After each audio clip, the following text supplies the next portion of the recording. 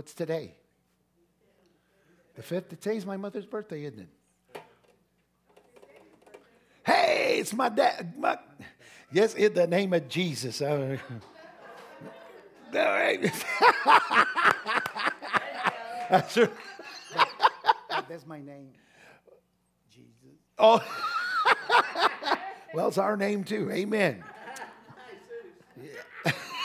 Jesus. Oh, goodness gracious. That is my dad, by the way, for those of you that don't know. He drops in on us every now and again and blesses us with his presence. Of course, we're always glad to have him. I love him. Some people don't, some people aren't blessed to have had a good dad. And I had a good dad. Praise God. There were challenges, though, weren't there, Pa? There were challenges through there. Challenges, but we make it through. Amen. All of it works to help us out. We have the same hairstyle.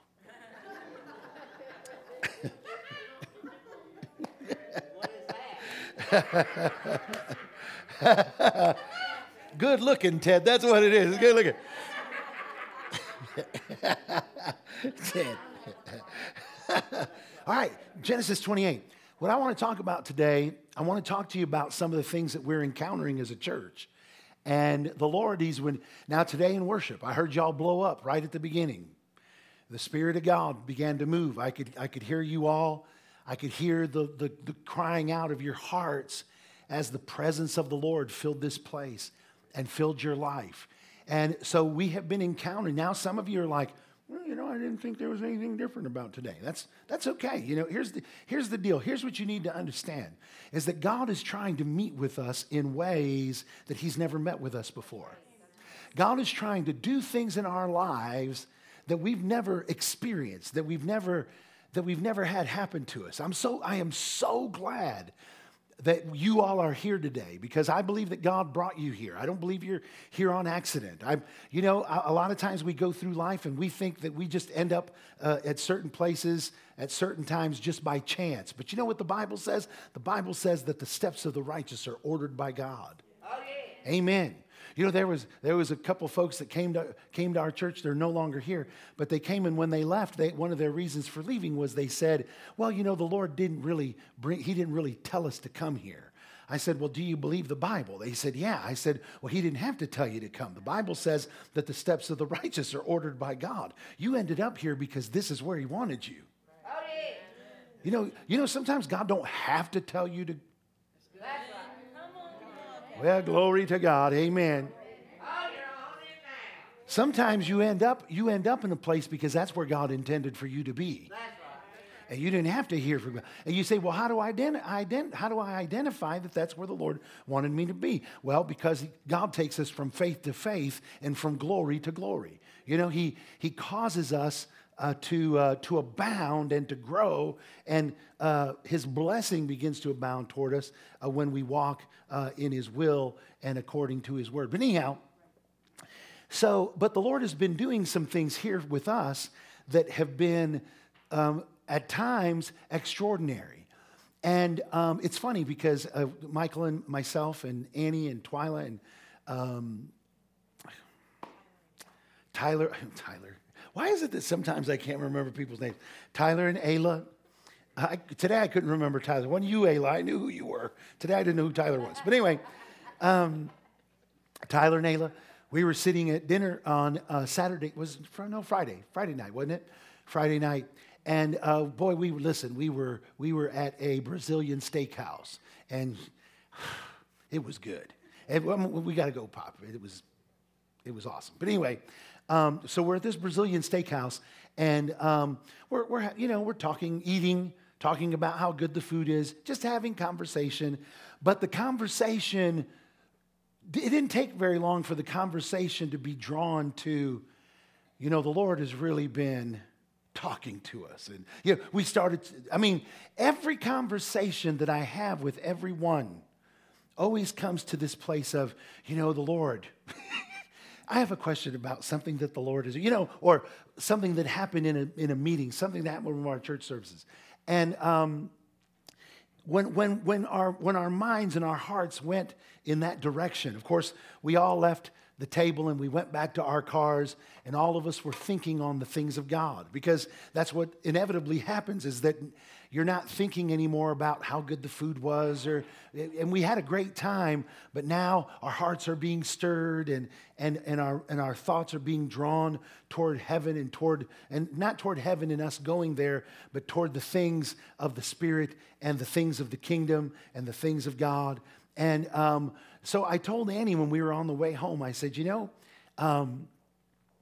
this went exactly the way that it did at worship practice the other night, which was the night before. We all were here and we were having a discussion, but it didn't take very long before our discussion went right to where we've been at as a church. How many of you know what I'm talking about when I say this? Now, listen, some of you don't yet know what I'm talking about, and it's okay. But my prayer is that today, number one, that you'll be attentive.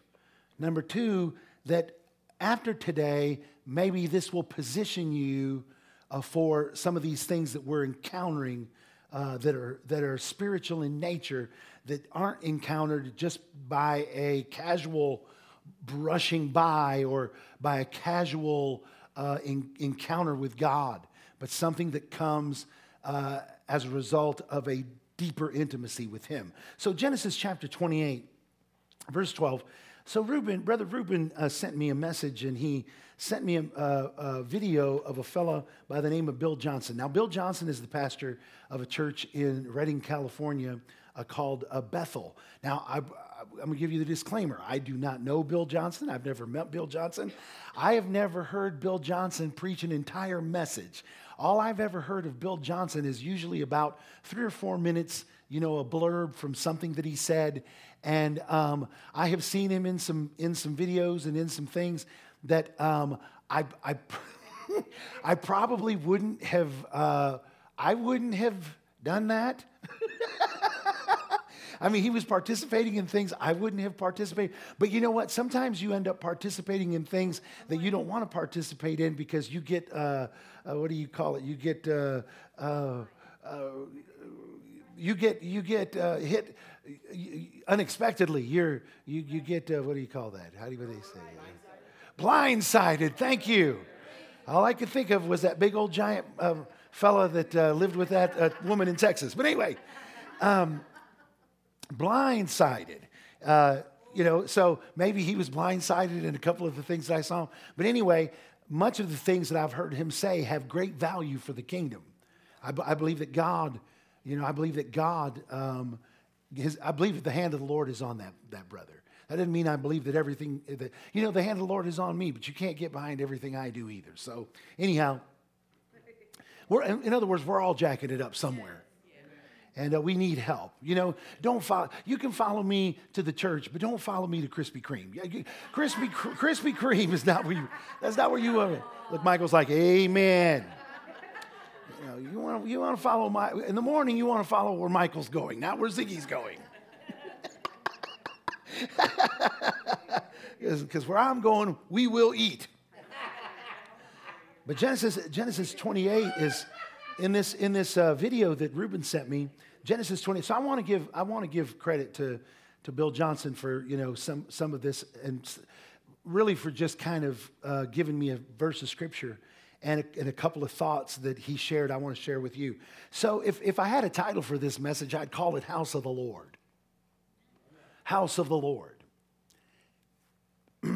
I think we hear that. Of course, the word Bethel means house of the Lord. And that's the name of his church, is Bethel. So Bethel is the house of the Lord. But anyway, Genesis chapter 28. And in these verses of Genesis is the very first time that the term house of the Lord is used. In other words, this is our first example in Scripture of what the house of the Lord is. Now, many times when we talk about the house of the Lord, we think about a church building. We think about some kind of structure, some kind of temple, some kind of a tabernacle.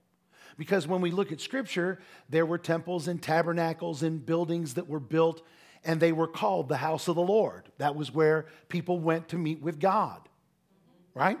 But the very first example we see in Scripture of the house of the Lord is vastly different from the other examples that we find in Scripture, which I thought Bill Johnson so beautifully pointed out. And you'll see it here in a second.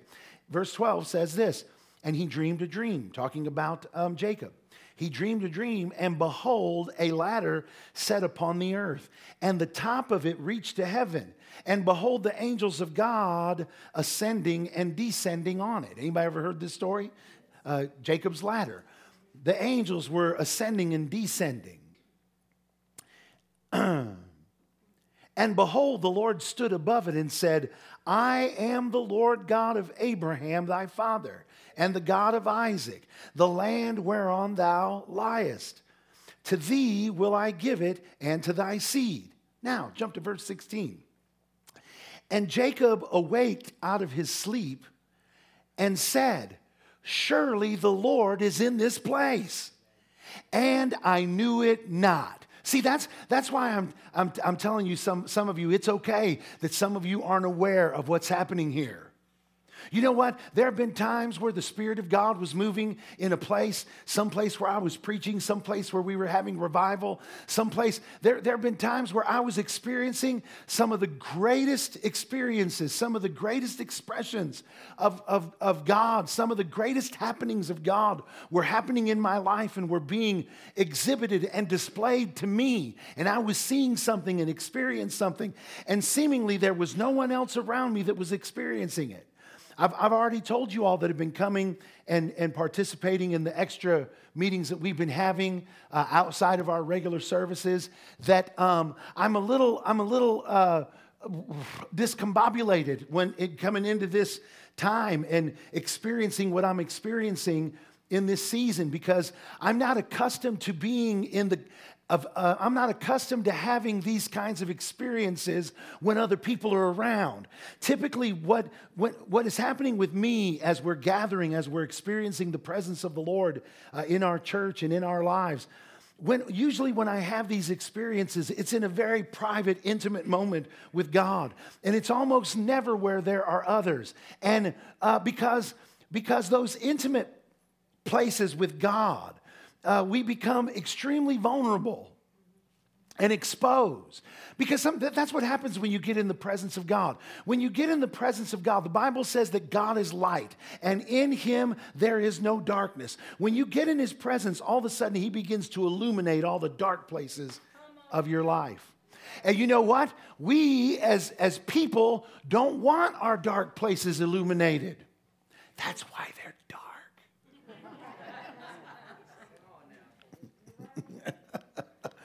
We don't like exposure. Now, I know there's some people like, I don't care what anybody thinks. Yes, you do. That's why you tuck and you know what I'm saying? That's why you girdle up and that's why you contour. Amen. That's why when you take pictures, you take them from this angle. That way you don't get it, Yeah. See, everybody right away went like this, Well, you think my live videos all start out, hey, everybody.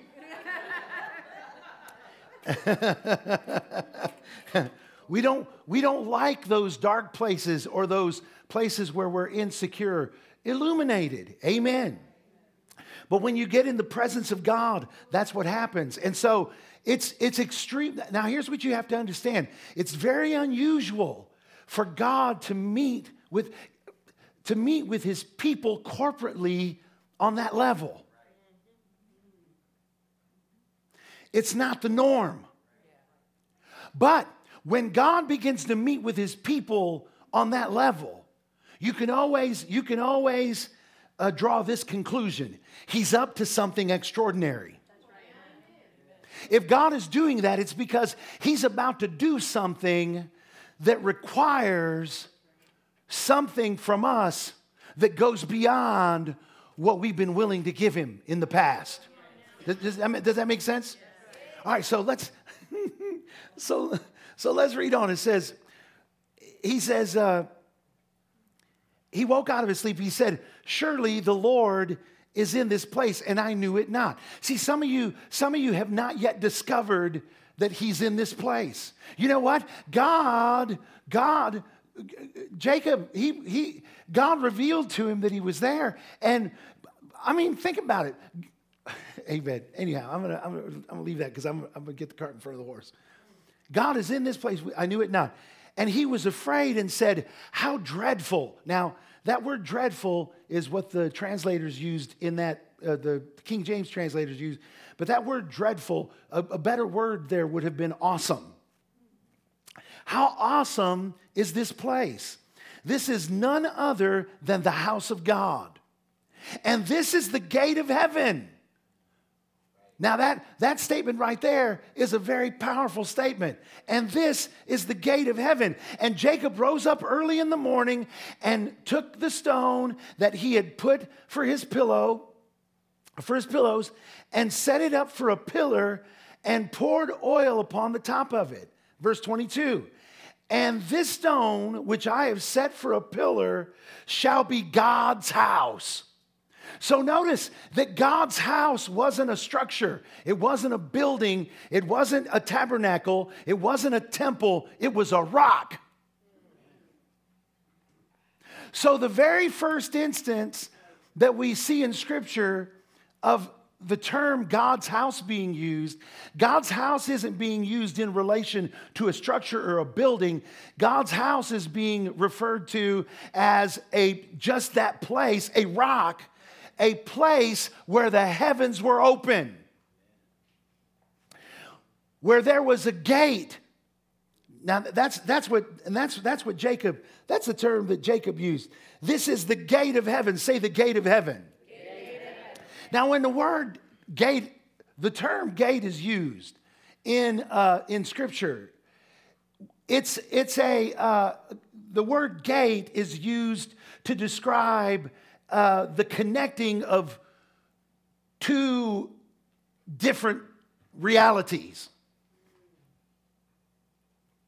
It's the opening up of one place into another place. It is the place between, a gate is something that has divided, amen. Some people, now when you think about it, let's think in natural terms. So some people, they have a gate that leads from their house to the street. From one reality into a different reality. From the backyard to the garden. Michael has a gate at his place.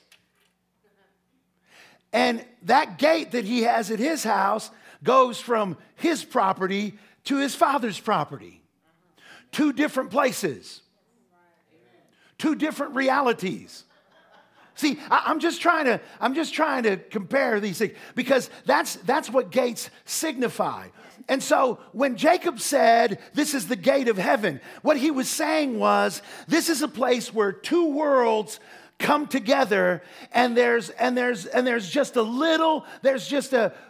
all it takes is one step over to be in another reality, to go from one way of existence to another way of existence.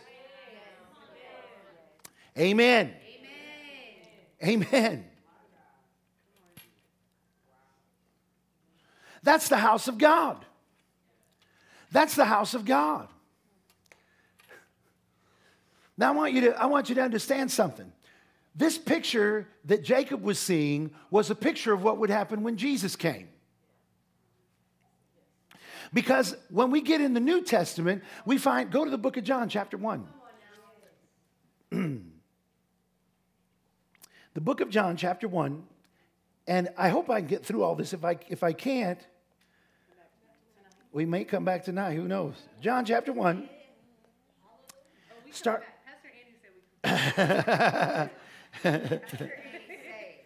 Let's John chapter 1.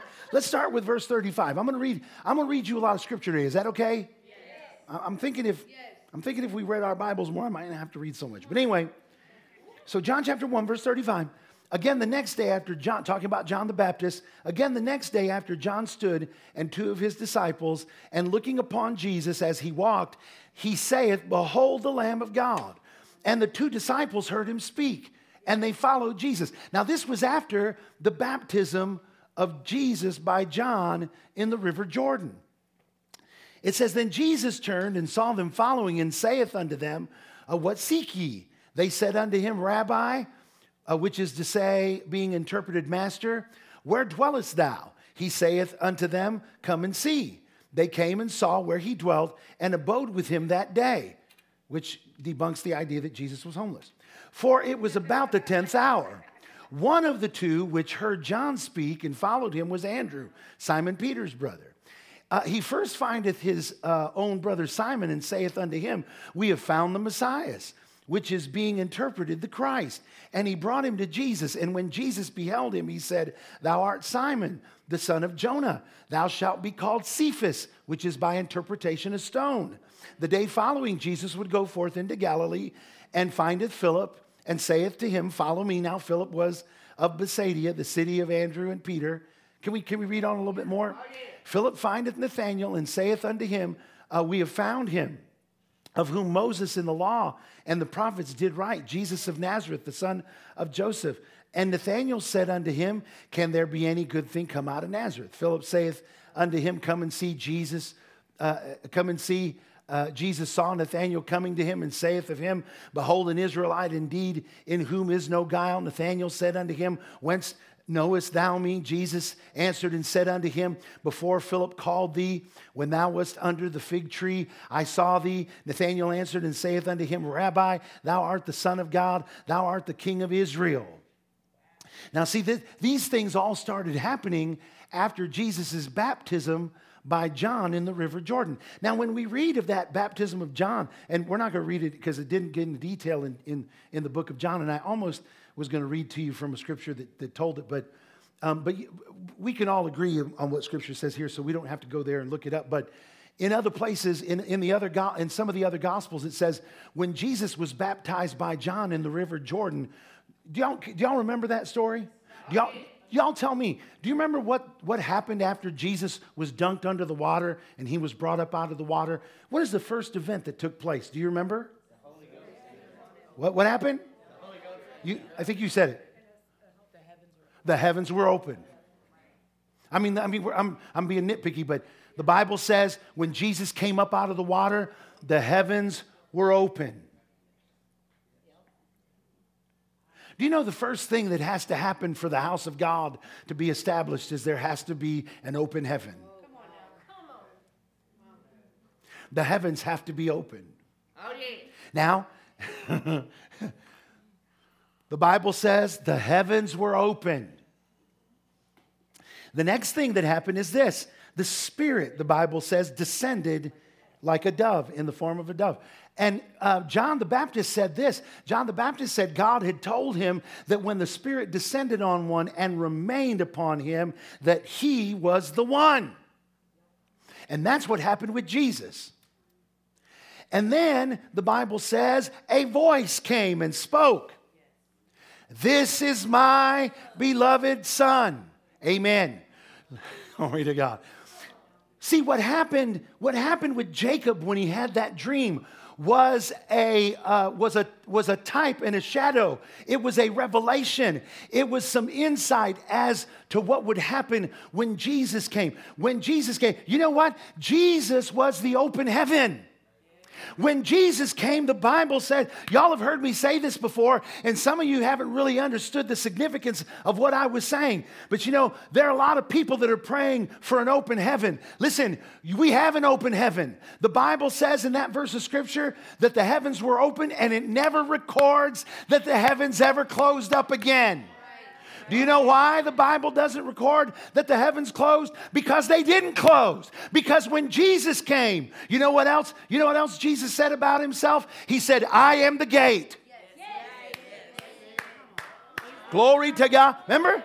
I am the gate. Amen. See, an open heaven is a gate out of one world and in. I'm getting all tangled up here. A gate is what opens up one world into another world. The gate of heaven, or that gate that Jacob was talking about. Jesus being the gate. What the message that God was trying to get across to us was this, and Jesus said it. He said, "I am the gate. If anyone come in any other way, he is a thief. That's right. I am the only way. I am the only way to heaven. I am the only way to the Father." The only way for us to experience heaven here on earth is through that gate. Amen. So say this way, Jesus is the gate. Now look what this verse 50 says. And Jesus answered and said to him, because I said unto thee, I saw you under a fig tree, believest thou? Thou shalt see greater things than these. And he saith unto him, Verily I say unto you, hereafter ye shall see heaven open, and angels of God ascending and descending upon the Son of Man. What does that sound like? It sounds exactly like Jacob's dream. Amen. That's sounds exactly like Jacob's dream. Oh, yeah.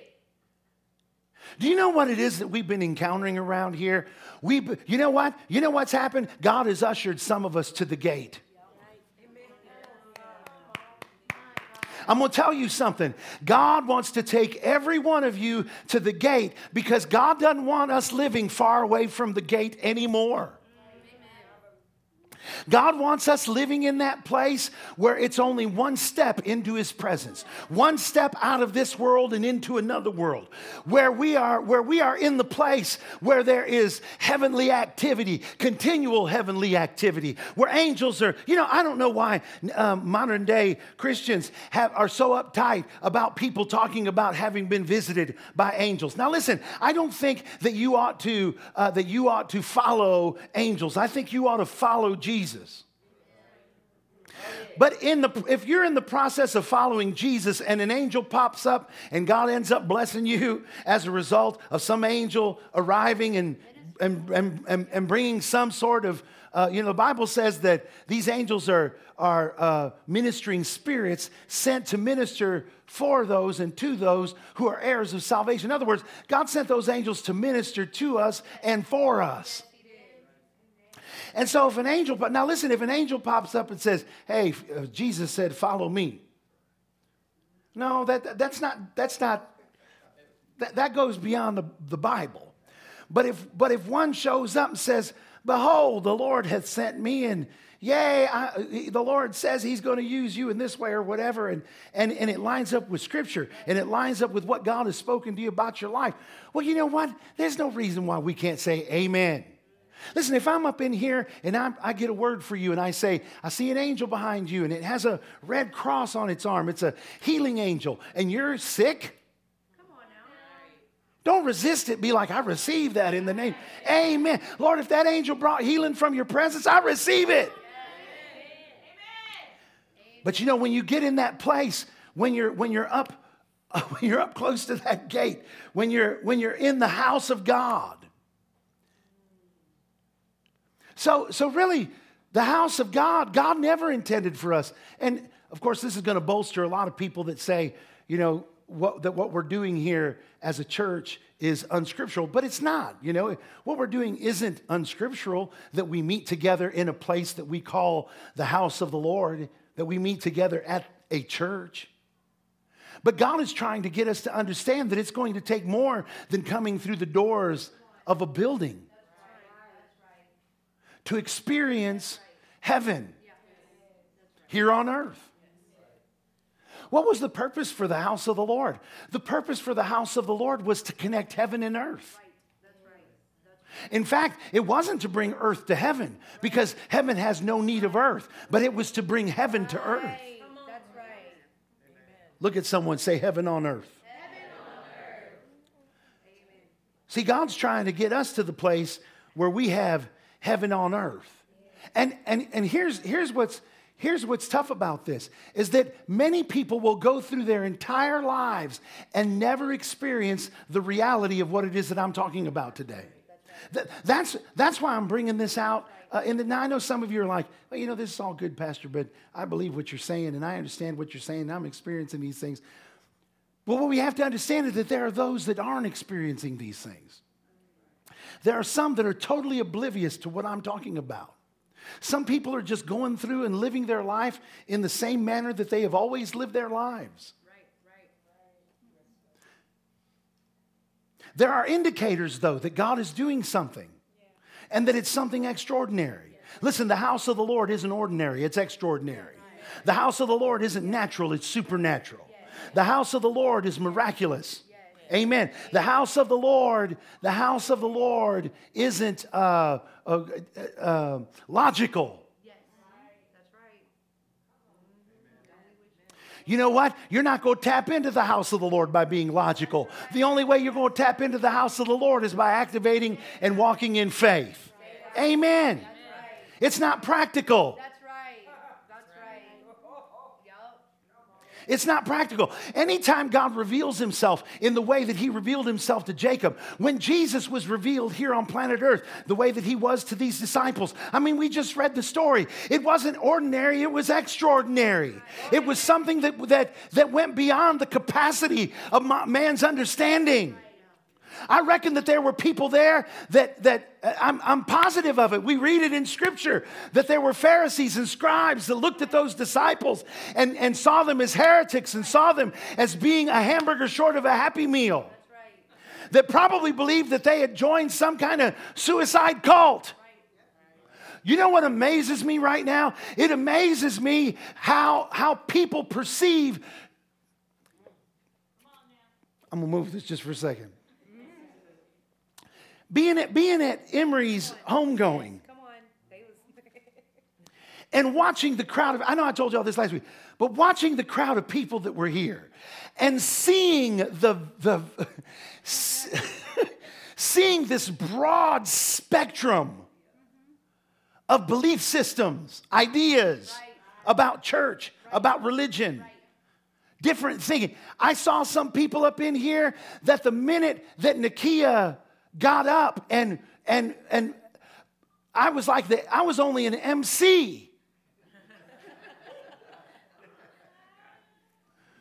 But then, Nikki got up and I could see some people were like, praise God. They saw that what was happening in her was the house of the Lord. Yes, sir.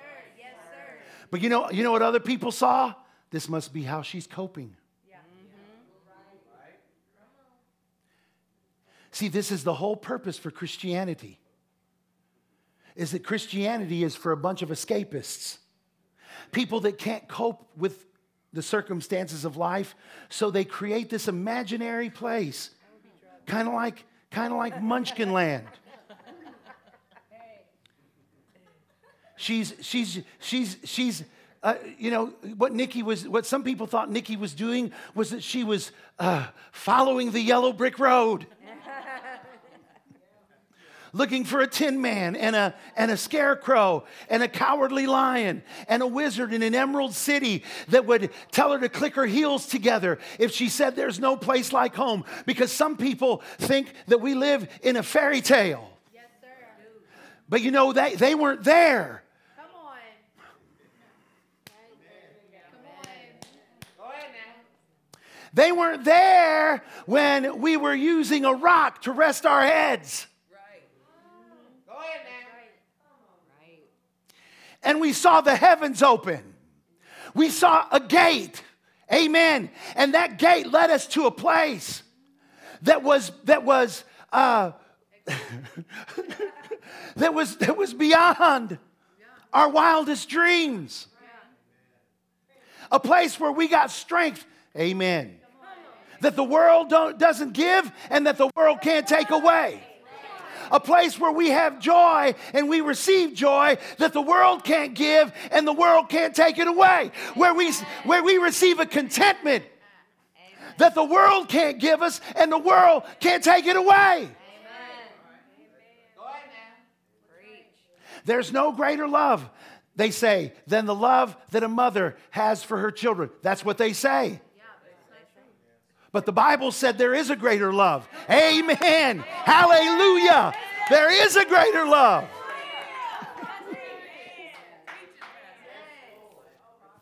I watched some look over at Nikki, and maybe some of you don't know, but Nikki and Lewis lost their child, 8-year-old boy, just a couple of weeks ago. And when you began to sing, you know, there are people that have a word, but it's not a word from God. You know what man's word is? Well, it's going to hit them, and then, you know, they're all right now.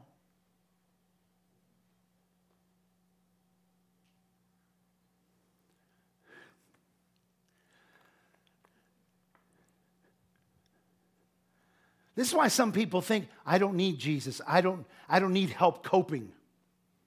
It's not about coping. It's about another world. That's right. That's right. That's right. It's about a world that he created you to live in. Amen. I'll bring it back now.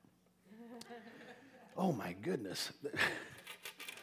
Second Samuel 23.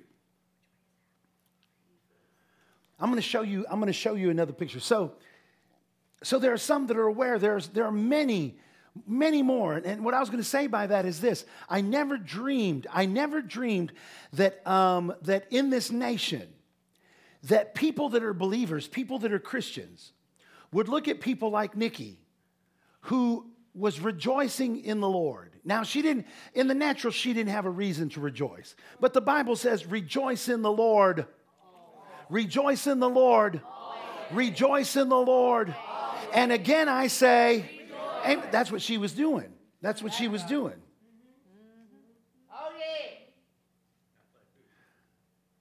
The Bible tells us to find contentment in Him, to find our peace in Him, to find our hope in Him. These are the ABCs. These are fundamental, foundational truths of Christianity. But in watching people, I know there are people that are in ministry that think that you all come to church too much. Oh, yeah.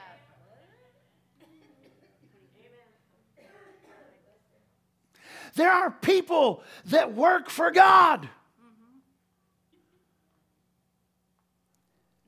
That when we went into the meetings and we was coming together every night, they was like, you in church again?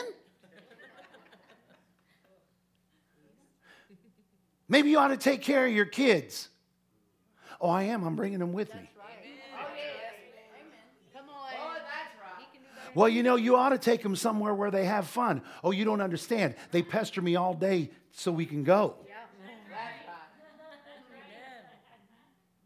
Unlike you, they want to be there. Come on, say that. Come on. Amen. Amen. Listen, many of you, you're looking for an excuse to come back here tonight. That's right. I mean, you're looking for an excuse. You're just like, you got a hair trigger. You're like, someone touch the trigger, man. Let's blow it up. But then other people look at you, and you know what there's some of you that you've already been accused of being in a cult by Christians. Go ahead now. Boy, that's right. All because you want to be in the house of God. Go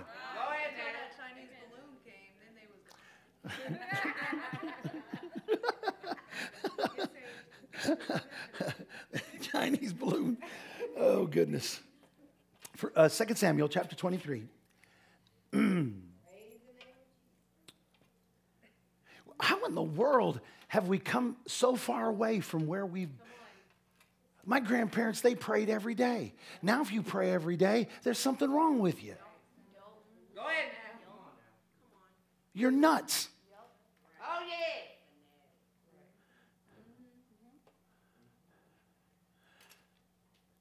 When we have long revivals in different places, there are people. When we were over there at Faith Connection, people that they had come preach at their church. We were there for a year and a half in revival.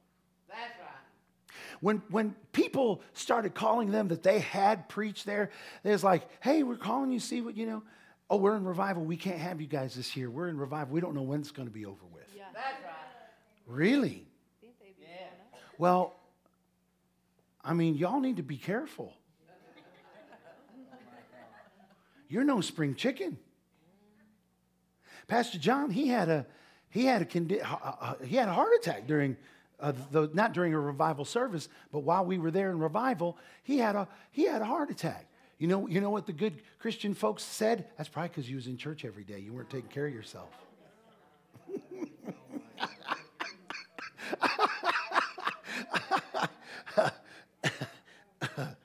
Okay, you get the point. Who would have thought? See, back in the day, you had a heart attack. First place they dragged you was to church. Go ahead, man. My grandparent. I remember my sister. My sister was little. She was Tyler's mother. She had a hanger. I remember this vividly. She was playing with a hanger. The hanger got stuck in her eye. I don't know if it was that we didn't have a vehicle. I don't remember what the circumstances were, but somehow we had to get my grandparents involved. Well, you know what? My grandmother wasn't like, put her in the car. Let's go to the... They're like, they go to praying over my sister. I don't know, how deeply embedded this thing was. All I know is that the thing fell out of her eye and she was fine. Come on. I know she don't wear a patch over her eye. I know she doesn't go around going, "Arr." Although that would have been funny. Ahoy there, me hearties.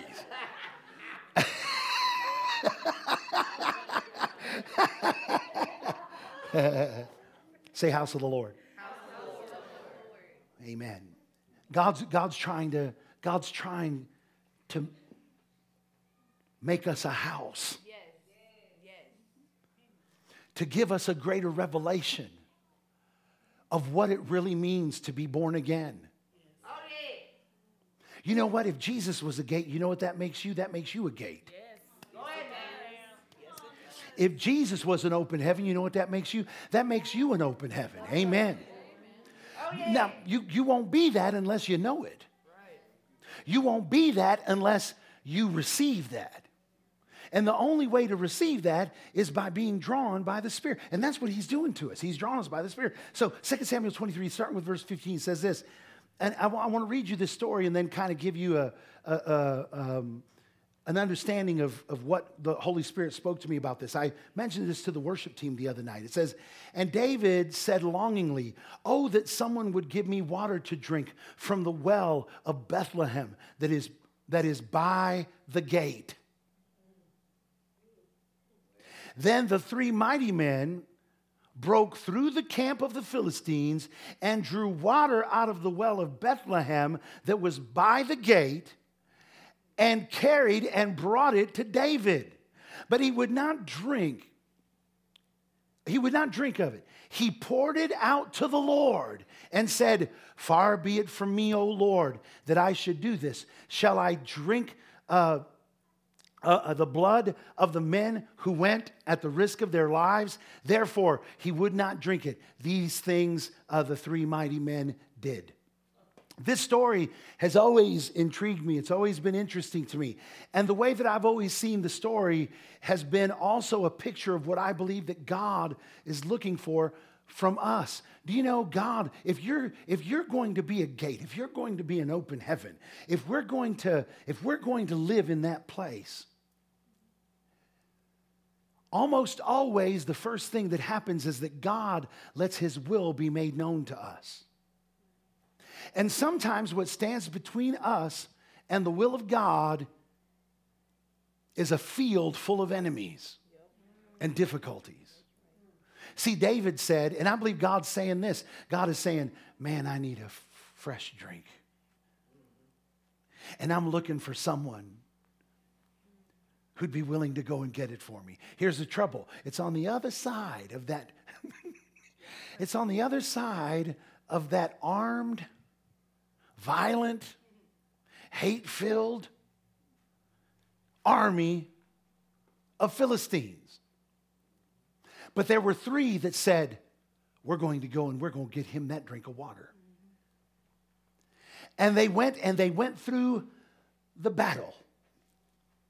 It doesn't say they fought, but they went through the enemy. And there's battle going on. They went through the enemy and they got to that place. And they drew water from that well. Do you know, I believe that God is looking for us to be willing to do whatever it takes to bring to him what it is that he desires.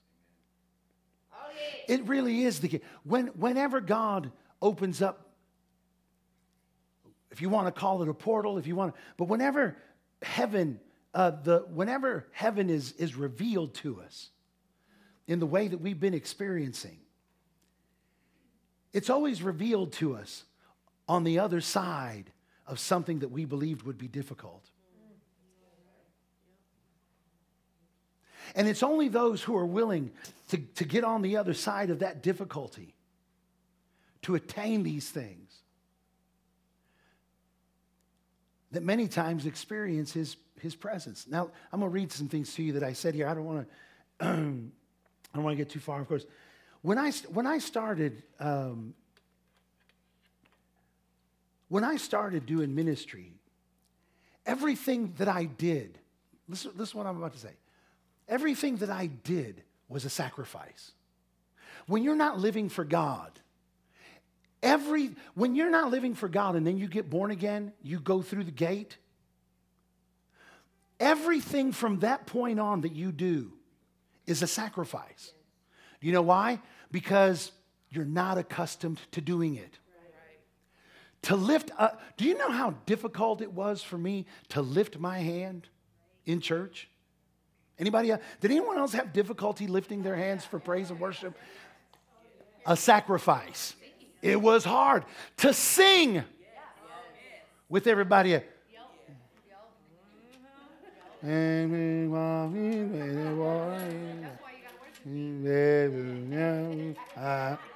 we didn't even sing. Some of us just moved our mouths for fear that someone would hear us. So everything was a sacrifice to the Lord. The song I sang before was a song for me. That song was easy to sing.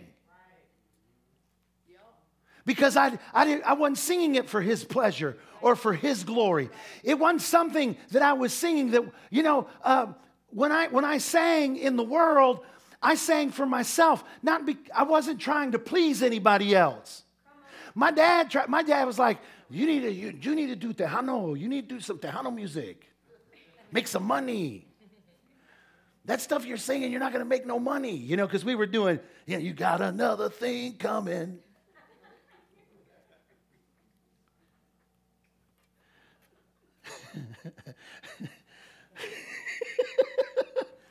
It was easy to do that. Now, even when he wanted us to do Tejano, it's like, that would have taken sacrifice. That would have taken more effort because it wasn't something I desired. See, what I was doing was all based on my own desire. Are y'all? I know. Listen, I know. I'm not raising you up on your feet, but that's on purpose. This word that I'm bringing to you, this word you don't need to. You need to let it sink in. It needs to be heard. When we're doing it our way, doing our own thing, it's not difficult to do. I gave up that song for his song. Literally. When I got born again, I took every Kiss album, I took every heavy metal album, I took every poster, I took everything that was based on my pleasure and my desire, and I took it and I threw it in a garbage bin. My grandmother said, you should have sold that. You could have made money. I said, why would I want to sell someone else all of my pain and all of my suffering and all of my misery? That's right. Go ahead now. Yeah, I could have sold it, but in the selling of it, it would have brought me pleasure. And God wasn't looking for me to bring myself pleasure. Are y'all hearing me today? God wasn't looking for me to do what benefited me, what was best for me, what I... But when you start entertaining the house of the Lord, say the house of the Lord. When you start entertaining the presence of God, you know what you start doing? You start concerning yourself with what He wants instead of with what you want. With what He's asking for instead of the things that you're asking. See, that's the thing that has plagued the American church, is that we still want the things that we want at the same time trying to give God what He wants. And they are not one and the same. I'm preaching. I gave up that song for His song. Did I have an opportunity? Were there opportunities for me to go and sing that song? Yeah. In fact, the greatest temptation I had before I went full-time in ministry was the day that Philip, one of the guys that played guitar in that band, pulled up next to me as I was walking down the street and said, "Hey, we have a gig tonight. Our singer backed out on us. Can you come and sing?" You know, you would think I would be like, "Get behind me, Satan." He said that, and I was like, "Where's it at?" We're going to be at the Red Dog Saloon. That's a rough place. I mean, you had to play behind a cage there, I think.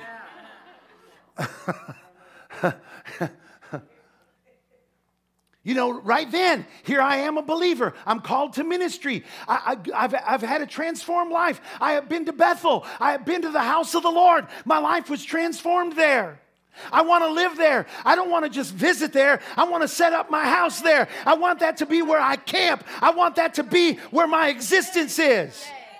That's right. That old carnal man, you know what that old carnal man said, Rick? That old carnal man said, "What songs y'all doing?" You know what his response was? "All the same one, you know all the songs. We only learned a couple more." He said, we'll cut those out of the set. Just come, man. You can do it. You know what? When you're at that moment, I wasn't aware of His presence being there. I wasn't aware that He was there. But I knew what I had to do if I was going to stay at that place. Am I making this? Am I making a clear sound? So, not because I wanted it, not because it was my desire, not because it felt good. It didn't feel good for me to look at Him and say, "No, I can't." And then He says, "Why not?" I said, "Because I'm a Christian. I'm a believer." I know exactly how that sounds to someone who is not a Christian, who is not a believer. It sounds flakier than a two-crust pie. It sounds like you're an idiot and you're a moron and you don't know what you're talking about and you're one of those Jesus freaks. But you know what? I had been there. I had seen the heavens open. I had seen the gate. I had seen angels ascending and descending. I had heard the voice of God, and my life was transformed because of it. And I had to make a decision. Was I going to live at Bethel, or was I going to go? That's right. That's right.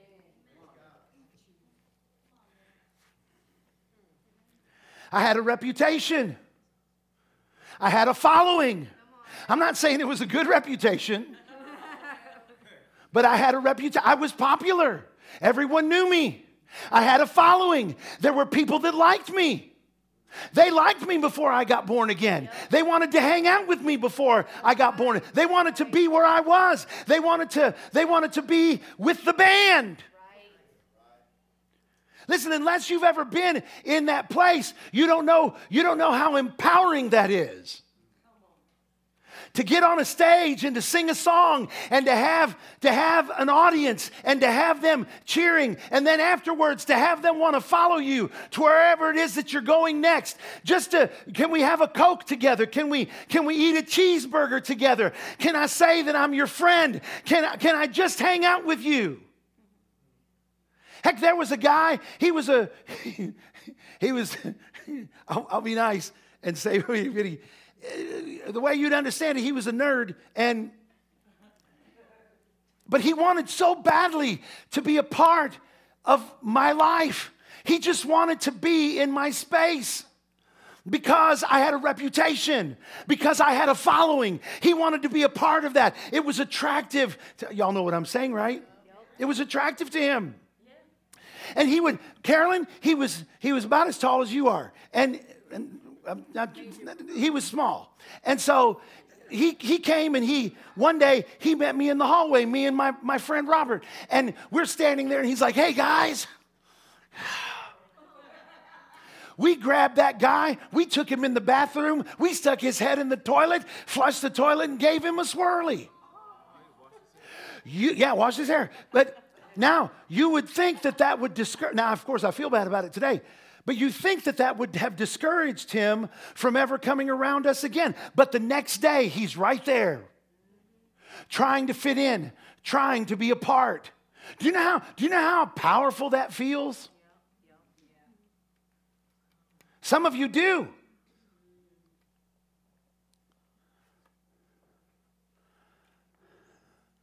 But when I gave my heart to Jesus, guess what?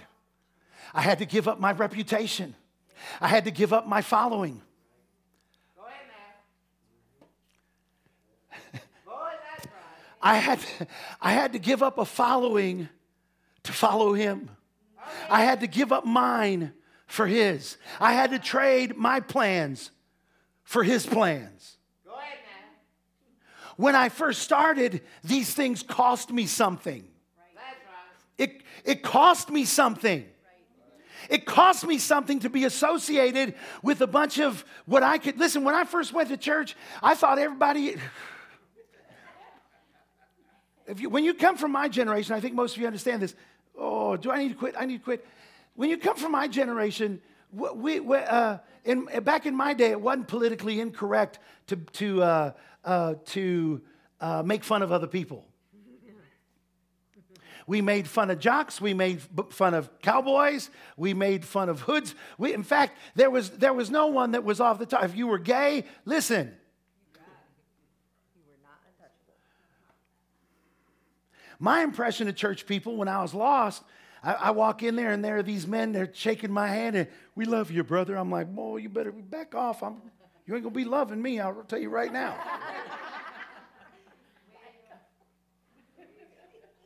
That was my mindset.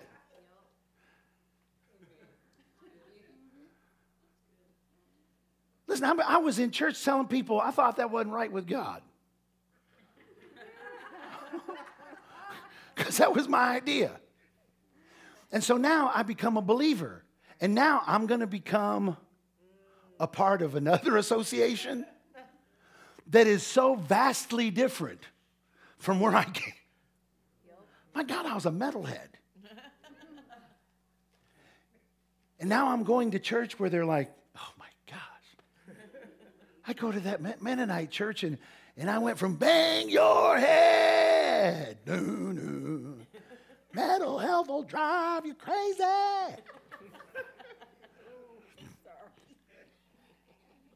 And now you know what I'm singing? En la cruz, yo primero vi la luz y las manchas de mi alma. Fue allí por fe, yo vi a Jesús y siempre feliz con él seré. Oh, yeah. At the cross, where I first saw the light and the burdens. It doesn't even translate any better in English. It wasn't heavy metal. It wasn't. I went from, I want to rock and roll all night. Come on, and party every day. And I went to, we got the power in the name of Jesus. I knew what that looked like in the eyes of the world, and it wasn't a promotion. That's right.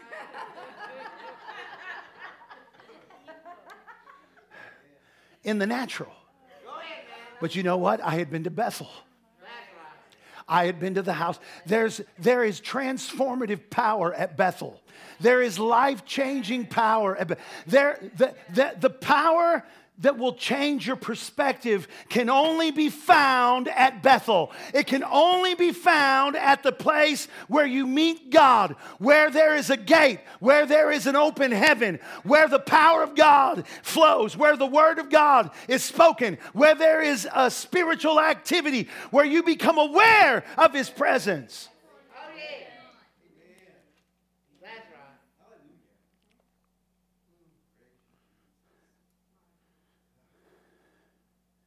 So it was a sacrifice. It cost me something. So in the beginnings of my walk with God, I said all that to say this. I'm going to finish this thought. In the beginnings of my walk with God, I was constantly giving up something that was me for something that was him. I was constantly, every day, I was dying to myself. I was dying to say, every day I was going through the enemy's camp to bring him a glass of water. Oh, yeah. Boy, that's right. To give him what he longed for. To give him what he desired. And I was willing. Man, it was scary, but I was willing and I was obedient. And every time I went and I came back with a glass of water. Of course, God didn't pour it out. He received it as an offering. I believe that is a lot of the reason why in the beginning of my ministry, we saw such extraordinary things. Because it was a daily, it wasn't like every now and again I gave something up. Every day. Oh, yeah. Well, after 30-something years, what I gave up 30-something years ago isn't a sacrifice anymore. And that's why some of you aren't aware of Bethel. Go ahead now. You were at Bethel when every day you were going to get him a glass of water and it cost you something. When to serve God, you had to stay out of prison.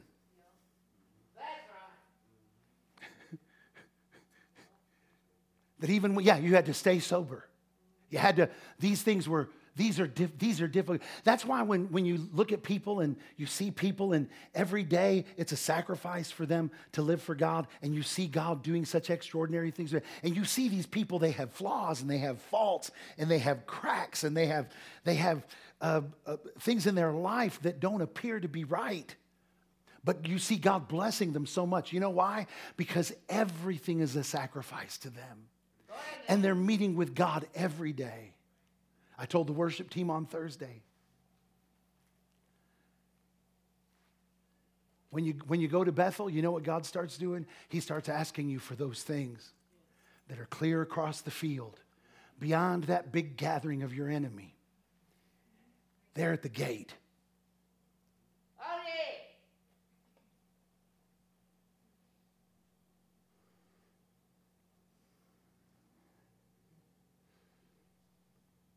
Every time God intends to bring heaven to earth in our lives, both individually and corporately, he begins to ask us for the water that will require us to have to navigate over, under, around, and through the camp of the enemy. It'll cost you something. You know what? There will always be people there that will try to alleviate your burden.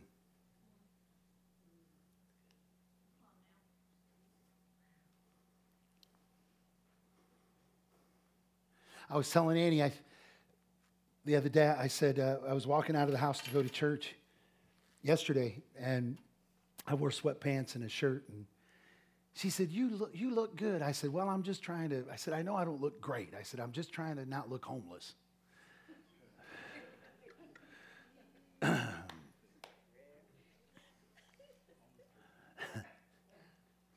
And she said, babe, you look great. You look awesome. There's always someone there that wants to make, I didn't look, listen, I was in sweatpants and a shirt. I didn't look awesome.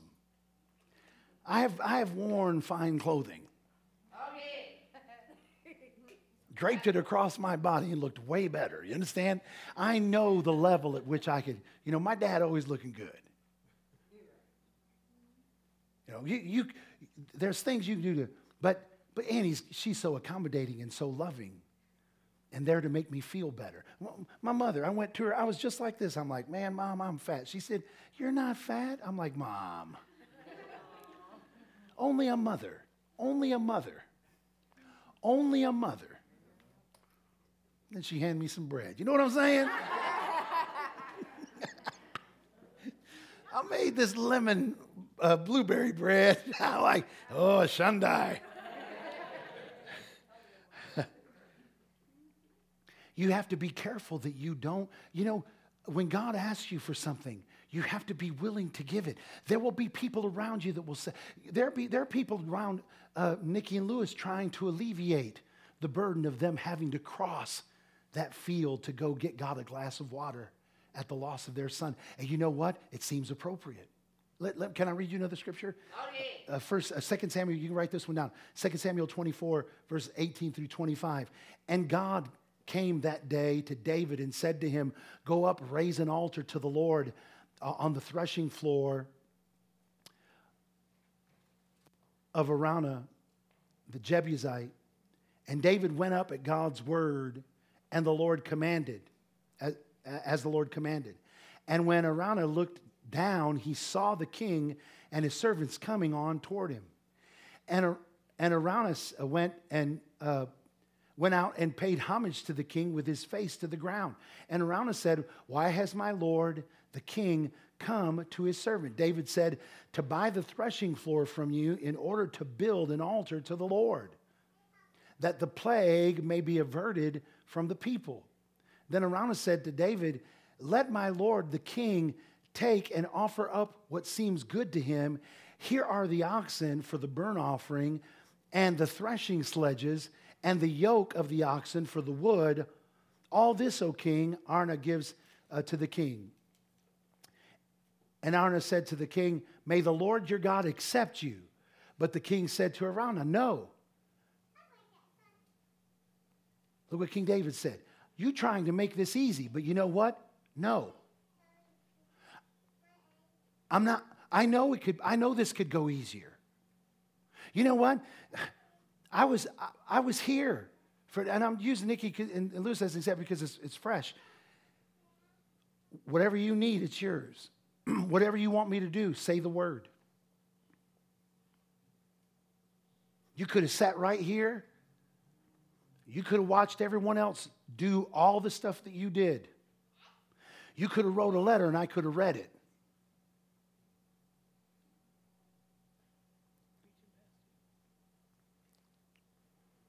But that isn't what God said.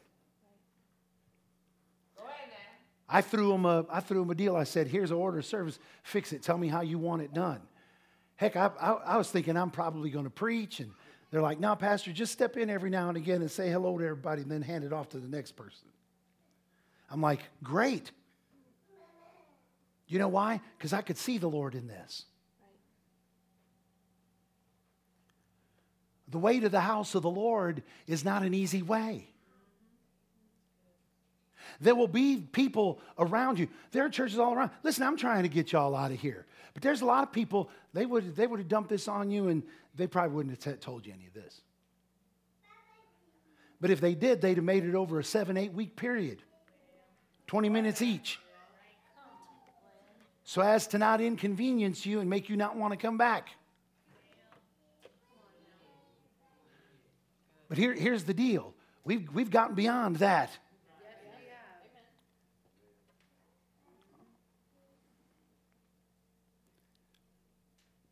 David said, no, I will not buy it.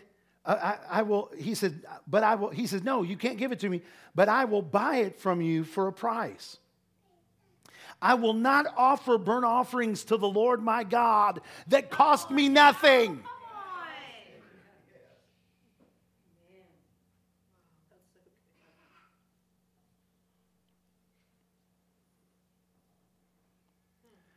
Notice at the end of Jacob's thing, what Jacob said in verse 22 over there in Genesis, I'll read it to you in chapter 28. He said, and this stone which I have set for a pillar shall be God's house, And of all that thou shalt give me, I will surely give the tenth unto thee. Even Jacob knew it would cost him something.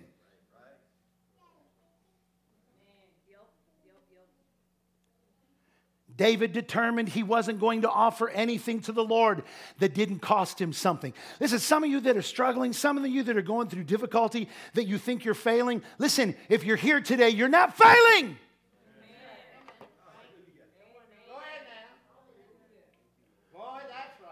If you were failing, you'd be somewhere else doing something that you want to do instead of something that goes against your very nature. You know what? You know what path you're on? The path that you're on is the path that leads to Bethel. Here's the word I want to give you today. Don't give up. Don't give up. Money will get tight. Family will get tired. People will call you everything but a Christian. But the last thing that you want to do is give up. Even these children. I mean, some people, they get nervous. Don't worry, Talisha. They're out there. These children, you know what? I'd rather have them running around here at church than running around playing in the... Listen, some of you parents get nervous. What are you nervous about? I'd rather be here pressing in, seeking God's face, looking to be the house of the Lord. Oh, yeah. With rowdy kids. That's right.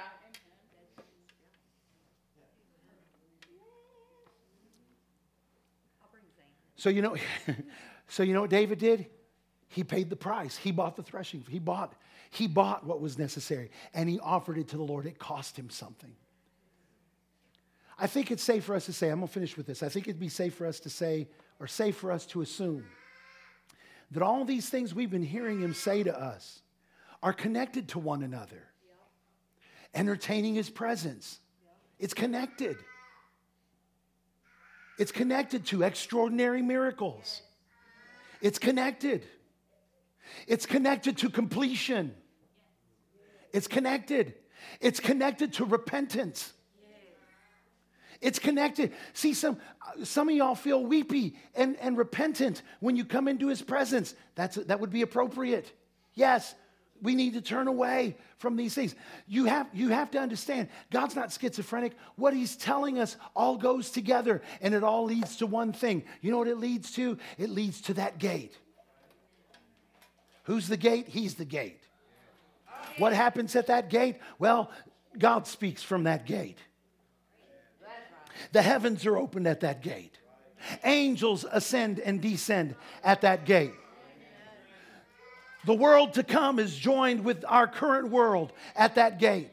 Hope is found, peace is found, joy is found, deliverance is found, healing is found, health is found, extraordinary miracles are found at that gate. Stand up all over the place.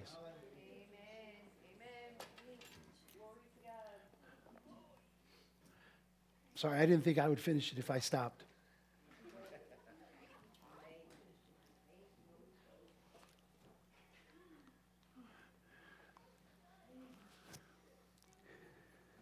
So what do we do, Pastor? What's our role? Don't give up. That's right. Don't give up. What if being at church for 2 hours leads to Bethel?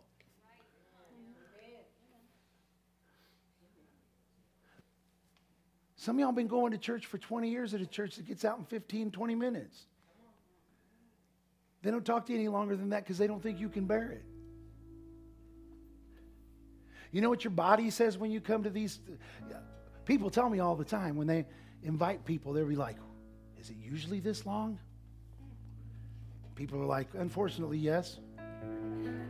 But also, fortunately, yes. Because it's in the kind of pursuit that we're, it may not always be that way. During the meetings we had during the week, we were only here for an hour, maybe an hour and a half. It was unusual. I expected to be here much longer during that week. But man, we'd get here, we'd be in here for an hour, hour and a half. By 8:30, we were on our way home. It was a little perplexing, but here was the thing. We got in fast and stayed in long. Too many times it takes us a long time to get in, and we're only in there for a short period of time. But we were getting in quick and staying in long. And those times, those moments were more effective for us.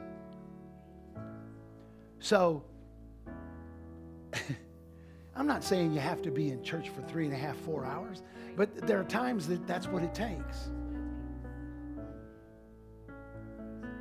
That's why we ought to be prepared. We ought to bring snacks for the kids. Snacks for ourselves. It'd be all right. I see some of y'all.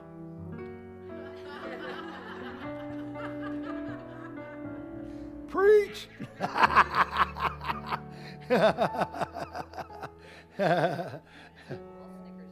Yeah.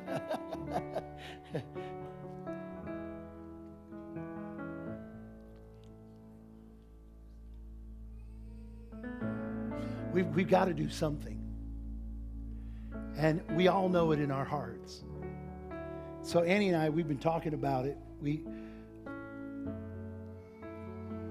The common thing that I'm hearing from everyone is this: I don't want what he's doing to stop. But I do. But over the last week, the other thing I've heard is, I feel like I'm starting to go back to the way it was before we started.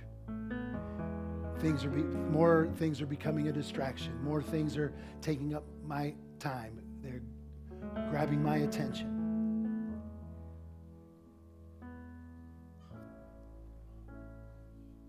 We don't want that to happen.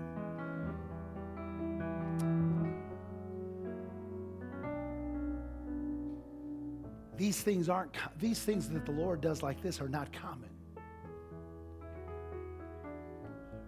And I don't know about you. I'm done with this life. I'm not looking to die or anything like that. But here's the thing, man. What else can you do? How many more movies? Are there any more original plots? Are there any more twists and turns? I mean, at some point you've seen it all. At some point you ate it all. You've heard it all. You've been through. You've done it all.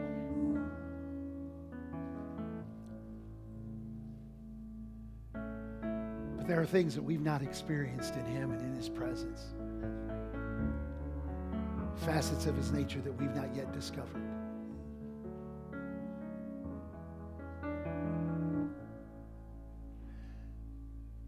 So I'm going to open up Friday nights for revival. I thought about doing every day, and that's not really been what I don't hear anything really from the Lord. If I do, though, if I called y'all on Tuesday and said, "Hey, man, will y'all come together with me?" If that's how the Lord leads us, and maybe not all of you could do that. Maybe not all of you, your schedule will facilitate that.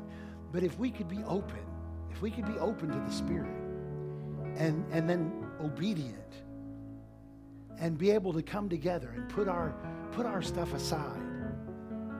But one of the things that I felt like the Lord wanted me to do was Friday nights. And I know that we have outreach on Fridays, but you know what? If we're doing outreach just because we do it, Right. That's right.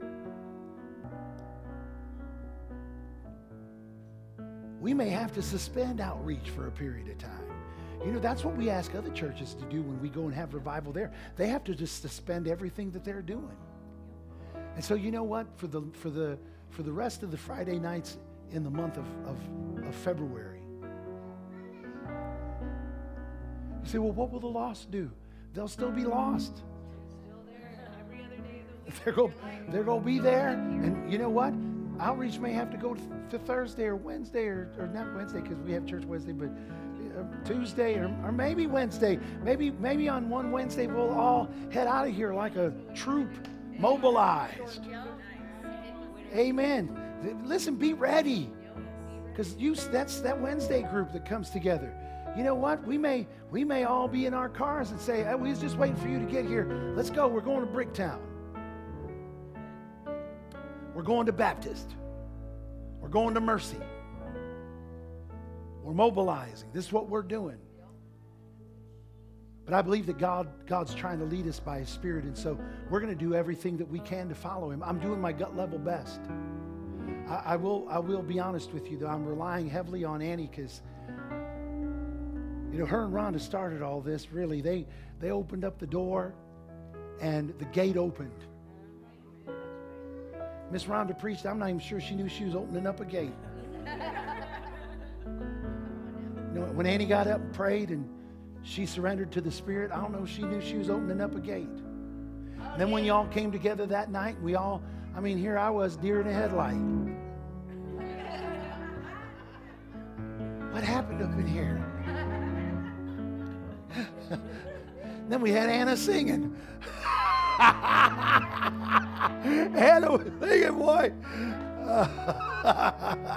She prophesying and singing. So the next of these Fridays that are here, and of course we'll have revival next Friday, but so you'll have an opportunity to be in the house of the Lord. But let's set these Fridays aside for the Lord and for His glory and for His honor in the name of Jesus. And let's see how the Spirit of God will lead us from here on out. Amen? Amen. You know, this is happening at Ben's church. It's happening at Ben's church just like it's happening here. I believe God's trying to get it over there at Faith Connection too, boy. But God's doing something. I'm going to turn you loose out of here. I'm going to leave you with your thoughts and with the things that God has planned. I know the Lord's dealing with some of y'all. He's stirring things up. I'm going to let you take that home with you. I'm going to let you get before God with it. And I'm going to let you work some things out in Jesus' name. Father, we thank you. We thank you for the privilege that we have. Lord, we're committed to following you, to following the leading of your Spirit. Lord, we surrender. We say yes. We say yes to you, yes to your will, yes to your ways. Lord, may your glory fill this house and your praises fill our hearts. Lord, may we offer up to you that which is acceptable and well-pleasing in your sight. Lord, we don't know what else to do but to be obedient to you. Until you give us any other instructions, Lord, we're at your mercy. And so, Father, thank you. Thank you for what you've spoken to us today. Thank you for what you've done. Thank you for what you've said to us. In Jesus' name, we thank you, Lord. Everybody that believed it said amen. Amen. Amen. Praise the Lord. Listen, go in His presence before you leave. Love someone because you do. And this coming Friday will be our first gathering together. We'll call it Revival Friday. Amen. And we're going to get together and we're going to do what we did. We come with no agenda, no list. 7 o'clock. We'll just come together and we'll let God do whatever it is that He's going to do and whatever it is that He wants to do. And we'll just yield to Him in the name of Jesus. Amen. How many of y'all receive that? Yes, sir. Yeah, at Shawnee we'll be. Yeah. Well, this Friday we'll meet here, and then next Friday we'll go to Shawnee, and then the other Fridays we'll be here for the remainder of this month, and then I reckon we'll probably just go until we're done, and we may have to do more than Friday. We'll just have to follow the leading of the Spirit, but be open and be ready in Jesus' name. There'll be times, listen, there'll be nights we'll get together, all we'll do is praise Him. All we'll do is worship Him. There might be days we get together, all we do is pray. There might be nights there might be a healing miracle now. You never know. So be open to the Spirit. I love y'all. If you feel like the Lord gives you any kind of a direction, you know I'm open to hearing from you and open to hearing what the Lord is saying to you. You know my number. You know where I'm at. Most of you know my number anyway. If you don't, catch me here or find out what my number is. But I love you all. I will see you all Wednesday in Jesus' name.